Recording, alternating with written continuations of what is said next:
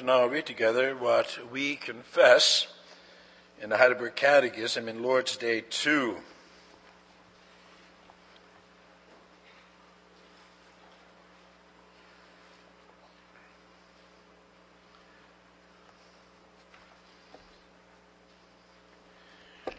There we find God's word summarized as follows. From where do you know your sins and misery? From the law of God. What does God's law require of us? Christ teaches us this in a summary in Matthew 22. Love the Lord your God with all your heart and with all your soul and with all your mind. This is the first and greatest commandment. And the second is like it. Love your neighbor as yourself. All the law and the prophets hang on these two commandments. Can you keep all this perfectly? No. I'm inclined by nature to hate God and my neighbor. After the sermon, we will sing from Psalm 25, the stanzas 2, 5, 9, and 10. Beloved congregation of our Lord and Savior Jesus Christ, brothers and sisters, that includes you boys and girls. This afternoon it is about our sin and misery. Don't we hear enough about that? Is that what we come to church for? Why not some other topic? Something more joyful.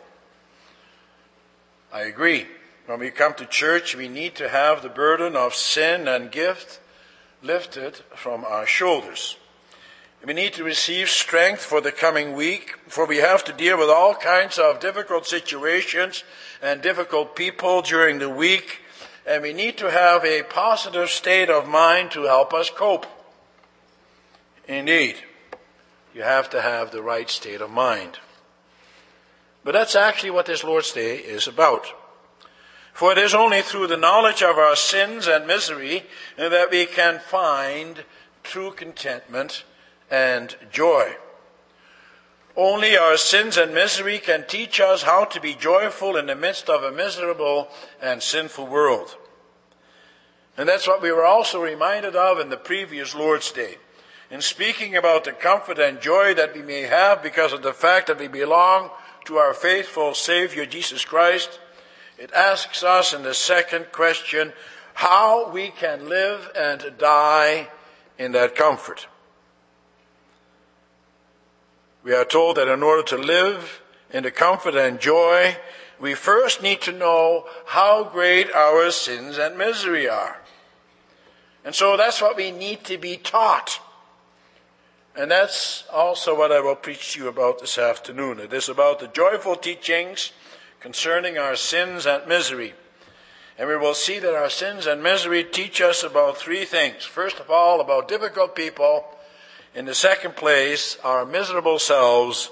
And in the third place, a wise God. So it is about the joyful teachings concerns our sins and misery.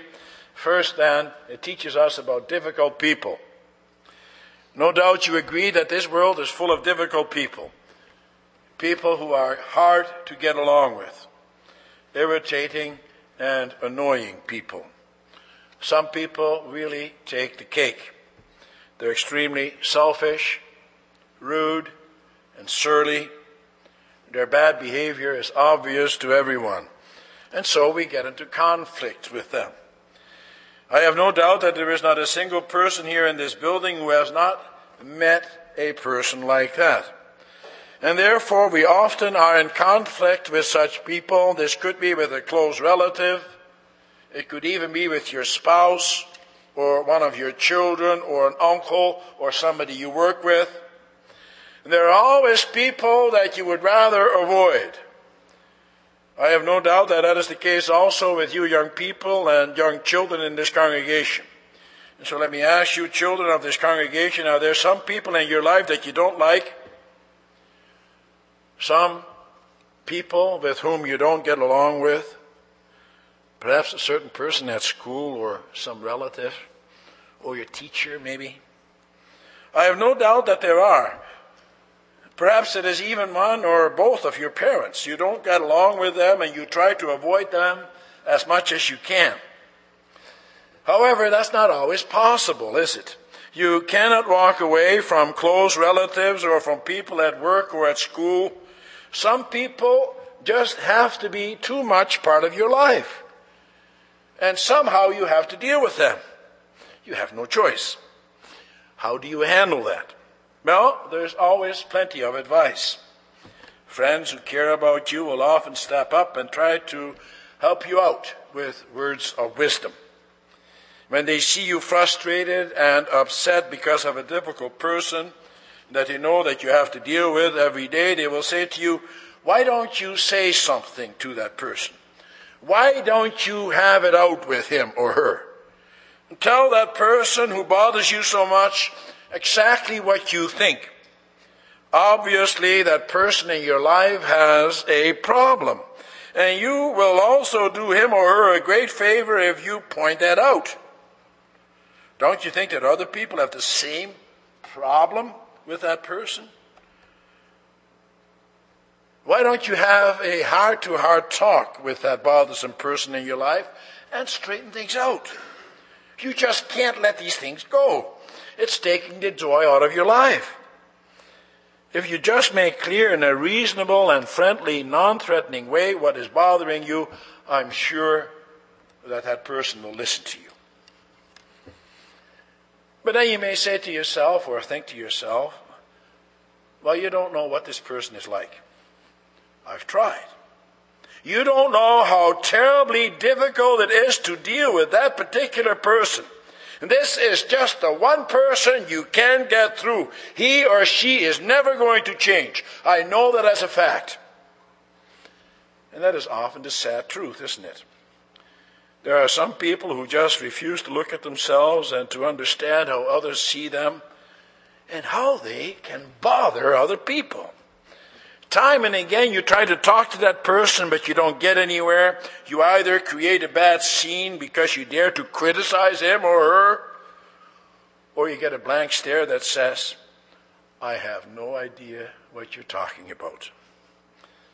Or, and that's even more frustrating, that person will agree with you, but nothing changes. He or she keeps on doing the same kinds of annoying and selfish things they have been doing all along. That's extremely frustrating, isn't it? You are convinced that that person has a fatal flaw. He or she is incurably lazy or rude or ill-tempered or unfriendly or slanderous, etc. And you know that no matter what you say or do, that person isn't going to change. We have our hopes, though. You have the hope that when circumstances change, that then that person will also change their attitude and their way of doing things and relating to others. You think that that bothersome person is always so cranky and ill-behaved because of some circumstance. Perhaps it is because he has a lousy job, or because he doesn't have a lot of money, or because of something else that he or she doesn't have, but other people do have. And so you will try to cater to them and try to give them what they want. You do that in the hope that when their circumstances change, that then that person is going to change as well. Then he or she is going to be happier and easier to get along with. But invariably, that never happens, does it? Such a person may receive a boatload of money and suddenly have a whole slew of friends, or receive whatever they have been complaining about not having all their lives, but they still don't change. They're still basically the same person that they always were. Frustrating. Do you know why? That's because they are that way because of their character. It's who they are. You can't change them. Once you come into such insight, however, then you already have made some progress. For then you know that it isn't your fault that the person is the way he or she is. It's not because you didn't try hard enough to make the person change. It's not because of any flaw within you or anything to do with you that the other person behaves in the way that he or she does. The fact of the matter is, you cannot change that person's character. You cannot change the way another person behaves. You have no control over that. And that is very frustrating. And now comes the point of the sermon. And I hope and pray that you will never forget this most important point. When you have come to that insight about other people, and then you have just received a glimpse of what it must be like for God.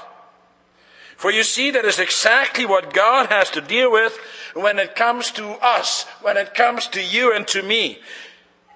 And that's also what this second point is about. It's about our own miserable selves. Think about what God has done. He created a most beautiful and rich world for us to live in, and He made us the crown of His creation. He gave us intelligent minds to be able to rule over this creation. He populated the earth with all kinds of animals and all kinds of different vegetation. We could enjoy the bounty of His hands to the utmost. And there is no limit to what we can have. And then after He has done that, He sees that Adam and Eve, and therefore we and them, decided to spoil it all. You and I threw a monkey wrench into everything, just like the other people do in our lives when they spoil our aspirations and plans by their crooked lives. All the things that God gave to us for happiness, we turned into things to be jealous about and to fight with and to hoard and to abuse and to misappropriate. That's us. That's you and me. All of us. No exceptions. You see, brothers and sisters, that is what God has to deal with. Well, you may say, for God, that's different than for us. God is almighty, and He can do anything. God could, if He wanted, to change our character. And that's true. But God, in His infinite wisdom, decided not to deal with man in that way. When God created man, He created him with a free will. He did not want to be served by some pre-programmed machine, but by a willing and loving creature. But we decided to do otherwise. We decided to be self-serving rather than God-serving, and that radically changed our character. It changed our character to such an extent that we are incapable of doing any good. And that's the insight God wants us to have. But we have to come to that insight for ourselves. We have to own that for ourselves. It takes time for us to come to that point. That takes growth in our spiritual development. It usually takes us a long time to get it, and some people never get it. And then once we do get it, we forget it again. It's not as if it isn't explained to us time and again. No, we are told that frequently and in many ways. But we have such a hard time getting it. Paul finally did. And so he cried out, "What a wretched man I am." He says, when I want to do good, evil is right there with me. And further, I see another law at work in the members of my body, waging war against the law of my mind, and making me a prisoner of the law of sin at work within my members. How Paul cried out to God because of his sinfulness. It took Paul a long time to come to that point. God confronted him on the road to Damascus in the midst of his self-righteous attempt to impose his warped morality on others. Paul was a driven man. He was convinced that he was better than others because of his ability to keep the law. But then his eyes were opened. God opened his eyes and gave him a glimpse of what he saw. when he looked at Paul? What did God see? How does God see you and me individually? Well, he sees a lot more than we do. He may be able to see, just like we do, the character flaws of other people and all the other irritating and sinful things that other people do. But God sees much more than that. He looks at me. He looks at you. And he sees what we don't see. He sees that we are not any different from the other people. We may not have the exact same character flaws as our wife, or our husband, or our boss, or our mother, or our father, whoever. But he sees what we don't see about ourselves. He sees what's wrong with us. And that is why the Lord Jesus warned us so clearly in the Sermon on the Mount. He said, do not judge, or you too will be judged. And take out the plank in your own eye before you try to take out a speck out of your brother's eye. Look at yourself. See yourself for the miserable creature that you are. See yourself and the kinds of things that you do wrong. How you yourself are an irritant to other people. Brothers and sisters, boys and girls, please listen to this sermon for yourself. Don't think how this is meant for other people. This is meant for you personally. Don't hide behind the sins of others. And don't just quickly pass over these kinds of things either. Don't pass over this with some vague general admission such as, of course, I know I have my faults. And then in this way try to be done with it. It is important to realize that there is some real fatal flaw within you. That there is something inside of you and me which gives the other person also that same feeling of despair as you have with regard to them. But why? You may ask, don't other people tell me? Believe me, they have tried. And they have come up against the brick wall. Perhaps you have never noticed that some people are forever nagging you, telling you the same thing over and over, or that they are irritable around you, or that they are rude to you, or give you the silent treatment, stuff like that. Perhaps this has a lot to do with their attempt to make you see yourself for who you are, to make you realize how you come across, and to try to make you change. They're sending you a message, but you're not listening. Brothers and sisters, boys and girls, God sees all of us. Sees all of that. He is, that's the third point, such a wise God. He sees everything. He sees all the flaws and the imperfections and the ways that we sin against Him and against each other. We are so limited in our vision. And we so easily judge others. But do you know what He sees and what we don't see? First of all, about other people, He sees each person in all their brokenness. He understands much better why certain people act the way that they do. He knows how some of us have been mistreated by others and how that makes us angry and how that has made it difficult for us to relate to other people. He sees also the brokenness of our bodies and our minds. Some people have difficulty functioning and relating to other people because of the way that they are wired.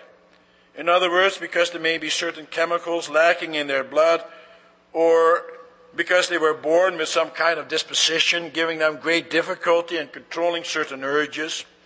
None of this excuses us, of course. We have no excuse before God. It is all because of our sinful nature that these things are that way. But God created us good, and in His image, we only have ourselves to blame. But nevertheless, He sees these things. He is compassionate. He loves us in spite of it all. And then you may say, well, that's easy for him. That must be easy for him to live with. He doesn't have to deal with the kinds of things that I have to deal with every day. He doesn't have to deal with my mother who so often yells at me, with my boss who never appreciates anything I do, with my husband who only uses me. And he doesn't have to live in my skin either when I'm weak and lonely and when I feel like ending it all because life is so difficult. Think about the Lord Jesus Christ, what he has gone through. The Bible tells us that he is also able to sympathize with us, with our weaknesses, because he has gone through the same kinds of things and then some. He had to deal with some of the most miserable creatures you could ever meet, and he did it perfectly. He was abandoned in a way in which we would never be abandoned, and he was punished in a way that we would never be punished, and he bore it all. And he lived amongst us as a perfect man. But that's not all. For you may think something else. You may think, well, that is something that happened in the past. Now he is in heaven. His task is done.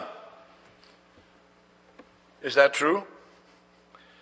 Brothers and sisters, the Bible teaches us that we are temples of the Holy Spirit, and who lives in the temple of God. God, the Holy Spirit. He lives within us in a much more intimate and close way than we have to live with others. And he doesn't walk away from us, does he? God's Holy Spirit lives within you and me, and he knows every vile thought that comes up in our hearts and minds. He knows about every time we have feelings of hatred and anger, of greed and of arrogance and of self-deceit. Day in, day out, we grieve his patient and loving Spirit. Every moment of each day, our sinful nature goes up against his great and loving and kind Spirit. He lives with us all the time. And that's not all he does. Don't think that the Lord Jesus is in heaven doing nothing. He is actively interceding for us. He constantly puts our weaknesses and shortcomings and sins before the Father and asks him time and again to forgive us and to renew us and to prepare us for the last day. And so where's the joy this afternoon? For all brothers and sisters, boys and girls, in case you didn't get it, the joy is that God continues to love you and bear with your and my weaknesses and shortcomings in spite of it all. And he does that day in, day out. Is that not something to be joyful about? And that is why Paul is also so joyful in his letter to the Romans. After his statement about the wretched man that he is, we hear him rejoice and give thanks to God.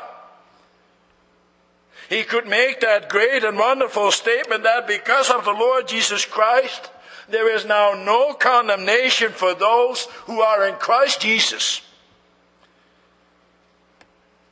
How different he now is compared to before he was converted. The Lord God gave him insight into his sinful nature, and now he expresses his great thankfulness. He has a different mind. A completely different mind from before. That is why in speaking about his former nature, he says, those who live according to the sinful nature have their minds set on what that nature desires. What does your sinful nature desire? When it comes to your neighbor, your difficult neighbor, when it comes to those people that God has placed on your path, including your loved one, to condemn them, to stand in judgment over them, to concentrate on their faults, to have thoughts of hatred about them, to despise them, to be irritated with them, to try to get rid of them in one way or the other, to have them somehow out of your life, to ignore them, and so I can go on and on. There is no end to what our sinful nature wants to do. And then Paul says, God says, stop it. Look at yourself. And brothers and sisters, boys and girls, that's what I want you to do today and tomorrow and this coming week.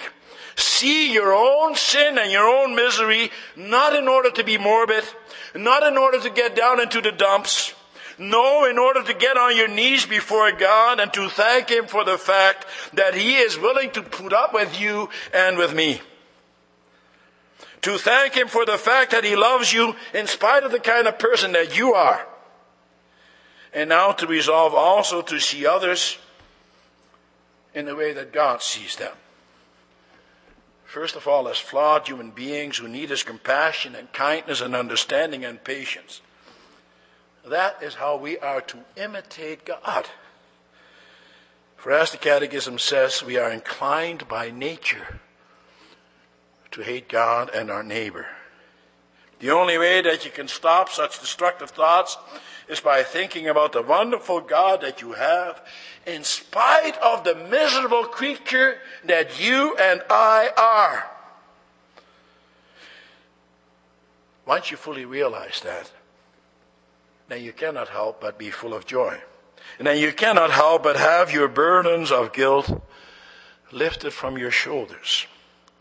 And then you cannot help but also to bear with the sins and shortcomings of your neighbor. Oh, sure, some people's behaviors are so difficult and perverse that it is indeed very hard to deal with them. Some people are even psychopathic. Thankfully, there are not many of those around. But even in dealing with those kind of impossible people, you will be much more successful if you first of all see your own sins and misery. For you will be able to put things into a better perspective. For then you put yourself into the picture. And you know what it means that God loves you unconditionally. What a wise and wonderful God we have. And so, brothers and sisters, let us love God with all our heart, with all our mind, and with all our soul, and our neighbor as ourselves. All the law and the prophets hang on those two commandments. In other words, all of God's word. Love God and your neighbor. That's hard. But because Christ Jesus has set me free from the law of sin, I can.